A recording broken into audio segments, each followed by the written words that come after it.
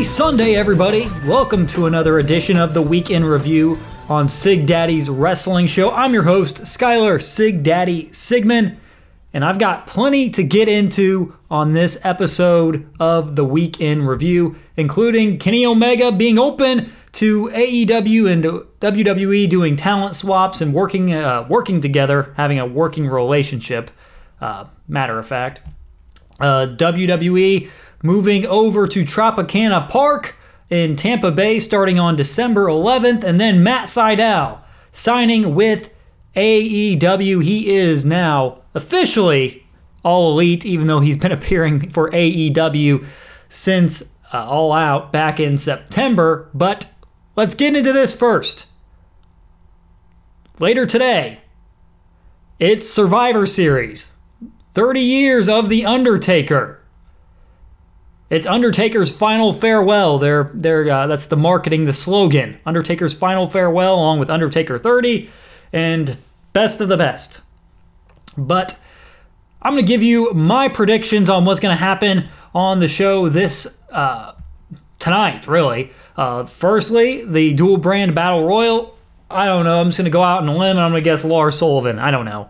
I'm just going to make a guess. That's the pre-show battle royal. Team Raw, AJ Styles, Keith Lee, Sheamus, Braun Strowman, and Riddle versus Team SmackDown, Kevin Owens, Jey Uso, King Corbin, Seth Rollins, and Otis. I don't know how this one's going to go.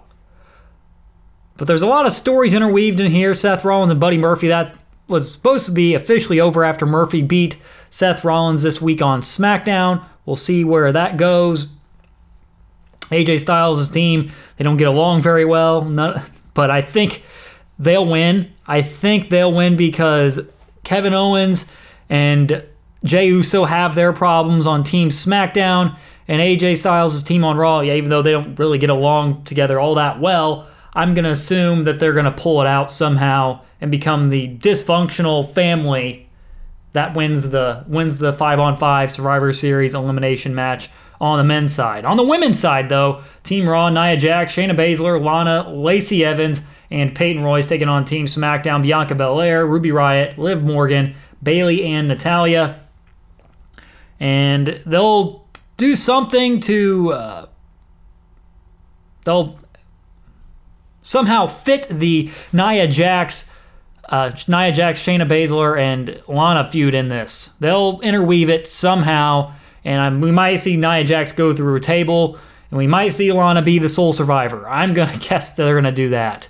I'm going to go with Lana being the sole survivor somehow, even though I haven't really been buying her supposed babyface run, but I'm going to guess that. I'm going to guess they're going to go with Lana here being sole survivor of the match by count out or something wacky like that.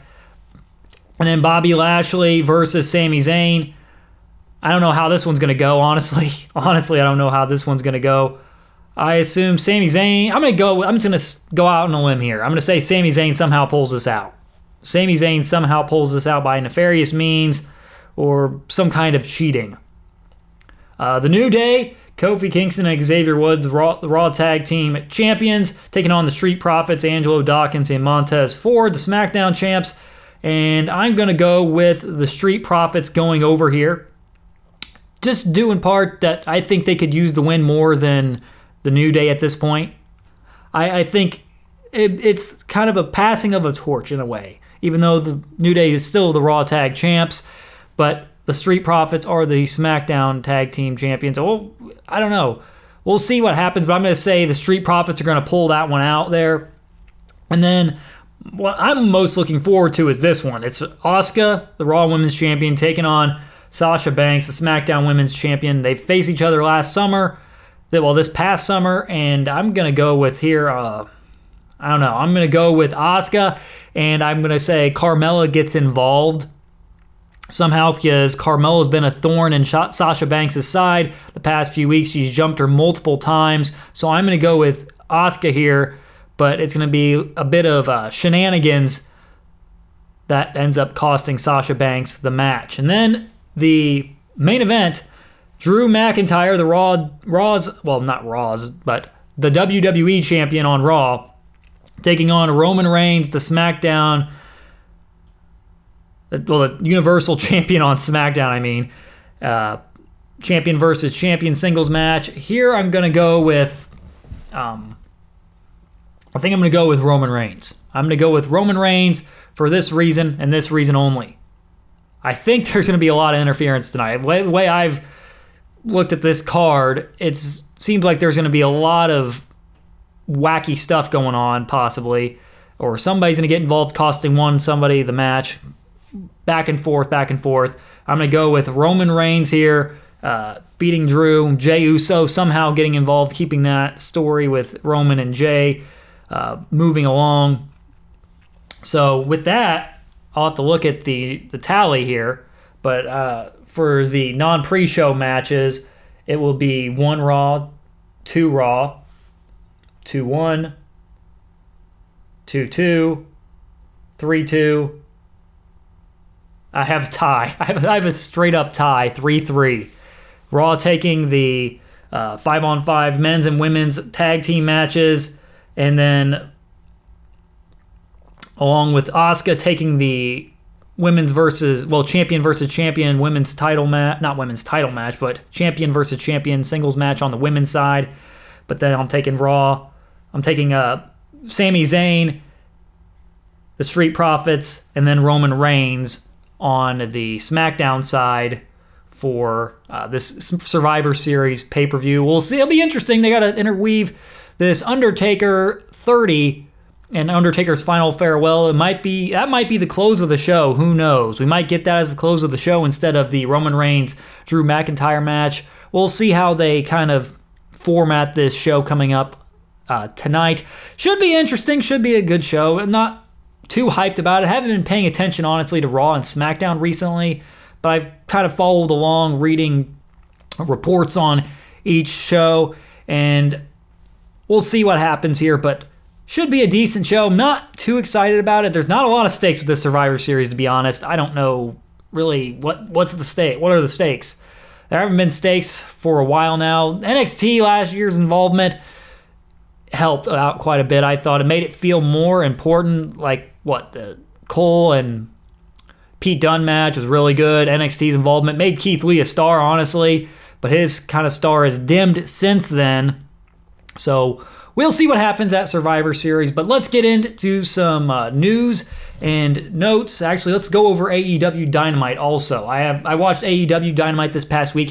Like I said, I hadn't watched Raw and SmackDown the past few weeks, but I've been watching AEW Dynamite. I watched it this week, and they had some good stuff on there, especially the entertaining tag match with Top Flight and the Young Bucks. Gave a young team an opportunity to really showcase themselves. They're now signed with AEW. They're like 19 and 20, 21 years old. That's crazy. Death Triangle reuniting at the end of Dynamite. That was pretty dang cool. Butcher and Blade attacking Pac. After Butcher and Blade attacked Pac post-match, we thought Penta possibly was going to get back, work with Eddie Kingston still, but Eddie, he didn't side with Eddie. He signed with his brother Phoenix, and Pac reuniting the Death Triangle. We saw Omega, nice storyline stuff with Omega showing up to the contract signing while Mox was bleeding from the nose and the back. He was laid out, and it's a game of whodunit. This is my take on whodunit. Who did it? I'm going to say Hangman Adam Page. I'm calling it right now. Hangman Adam Page was the one that attacked Jon Moxley in the back. And then we got Cargill smashing Brandy's arm in a chair, getting some storylines going. We're getting some storylines going here, which is nice. We also found out Anna Jay taking on Shida for the title next week. Kind of just shoehorned that in. They kind of just, they gave him some reason because, Anna Jay's won like 3 matches on Dark. Woo, she'd get a title shot. Woohoo, yay. No storyline development there. Shida has not had a proper storyline, honestly, since her title win. She honestly hasn't, but we also did get some storyline development with that Cargill, Brandy Rhodes incident, and back in the background during that was Vicky Guerrero and Nyla Rose. So maybe Cargill has aligned herself with those two. We had Darby Allin and Cody in the main event of that show. But Will Hobbs, we found out also Will Hobbs joining Team Taz after that match. Cage pinned Darby Allin with the drill claw off the second rope. And he was looking to make the save, but then decked Cody with the FTW title instead. But I'm liking what AEW's doing. They're creating stories. Also, I forgot about this match. Thunder Rosa, Serena Deeb, damn, good ass match. Good match from Deeb and Rosa. Really liked that. Then we're getting a Britt Baker Thunder Rosa rivalry, which is pretty cool. Deeb retained earlier this week, but Baker got involved in the match, and then her and Rosa had a brawl afterward. So, yep, AEW really doing good with the story stuff. The Vegas stuff they did with Chris Jericho and the Inner Circle, it was entertaining stuff. I'm a big fan of The Hangover, and I liked that they spoofed that. Hornswoggle was there, Conan. It was just a lot of fun. But really, let's get into the stories for this week. One coming out of AEW. Kenny Omega is open to having a working relationship between AEW and WWE. He spoke about this on the Wrestling Observer Radio in an interview this past week. And in quote, he said, "If for some reason WWE came knocking on our door and said, hey, we would love to do a talent switch or trade-off or work together on something, I'd be all for it." He also said this: "Whatever benefits the wrestling fan must always come first," he stated. And then when you start thinking about fantasy scenarios, if wrestlers crossed over like that, it gets really exciting. Yes, but guess what happens? This would never happen in a million years. He joked about that last thing, but yeah, this would never happen in a million years. Vince would never allow any of his talent to go over and work for the competition or work with the competition and them doing some kind of talent exchange. Vince ain't like that. He's too competitive for that. And I don't know, but it'd be nice. We get some freaking fantasy matchups. We get Kenny Omega versus what? AJ Styles. We get Kenny Omega versus freaking Shinsuke Nakamura. Kenny Omega versus, I'm just naming Kenny Omega matches right now, but Kenny Omega versus freaking Seth Rollins. The possibilities are endless with that opportunity, but I don't see it happening anytime soon. But we can all hope one day we can maybe see some crossover with Impact, maybe some crossover with New Japan. Those are the more realistic companies, more realistic possibilities for AEW to have a working relationship with. Those two companies, in my opinion, because we could see probably the Good Brothers versus freaking the Bucks, or the Good Brothers versus FTR, which we've already seen in WWE probably. I don't remember exactly, but yeah, we could get some fantasy tag team matchups, and who knows? But I don't really see this as ever being a possibility as long as Vince is in charge of the WWE. It's too corporate. It's too big. They probably think it would damage their brand, but it would be beneficial, but I just don't see it happening. Also, WWE revealed this week on their Twitter page, on WWE on Fox's Twitter page, as per Ryan Satin, and it said that the WWE Thunderdome is moving to Tropicana Field in Tampa Bay, starting with the December 11th episode of WWE Friday Night SmackDown. And apparently one of the reasons that WWE is moving to the baseball stadium is due to the MLB season it's not supposed to start, expected to start until April of next year. So this opens up a couple of possibilities for WWE, especially when it comes to the Royal Rumble. They might allow some fans in there. It might give them an opportunity to get some fans in the building finally. But we'll see if they just continue with their same Thunderdome format, which is fine. But I see this as a move towards the Rumble to give them an opportunity to maybe get some fans in the building. They haven't had fans in the building, actual fans in the building, really. Like fans instead of talent since April of last year? Not April of last year, but March. So March of this past year. Well, it's been a long year. 2020 has been a long year, but it'll be interesting to see what they do with the Thunderdome moving forward, but they're moving it to a bigger venue, so we'll see what happens with that. I assume they're gonna try to get some fans, and as they head towards the Rumble coming up in January. Also, in more AEW news, not WWE, but a former WWE superstar, Matt Sydal, signs with All Elite Wrestling officially. This past week, it was on November 17th.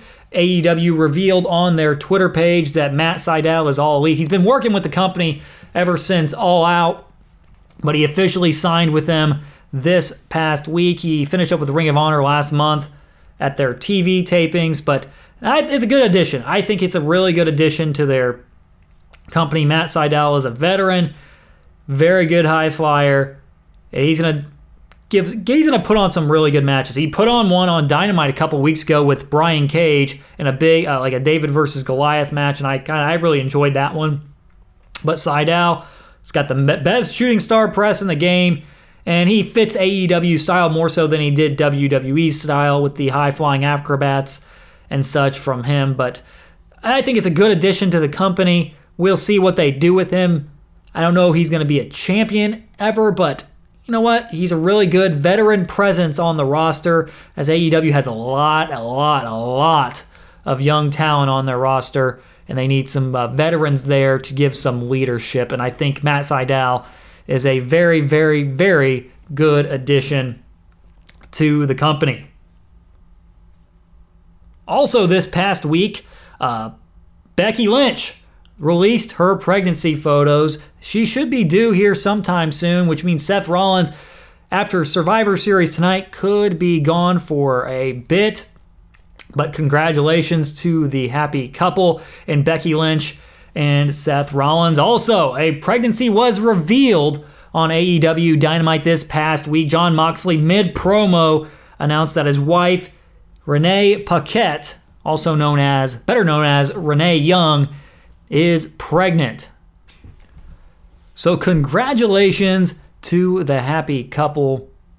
Wishing nothing but the best for both Renee and John.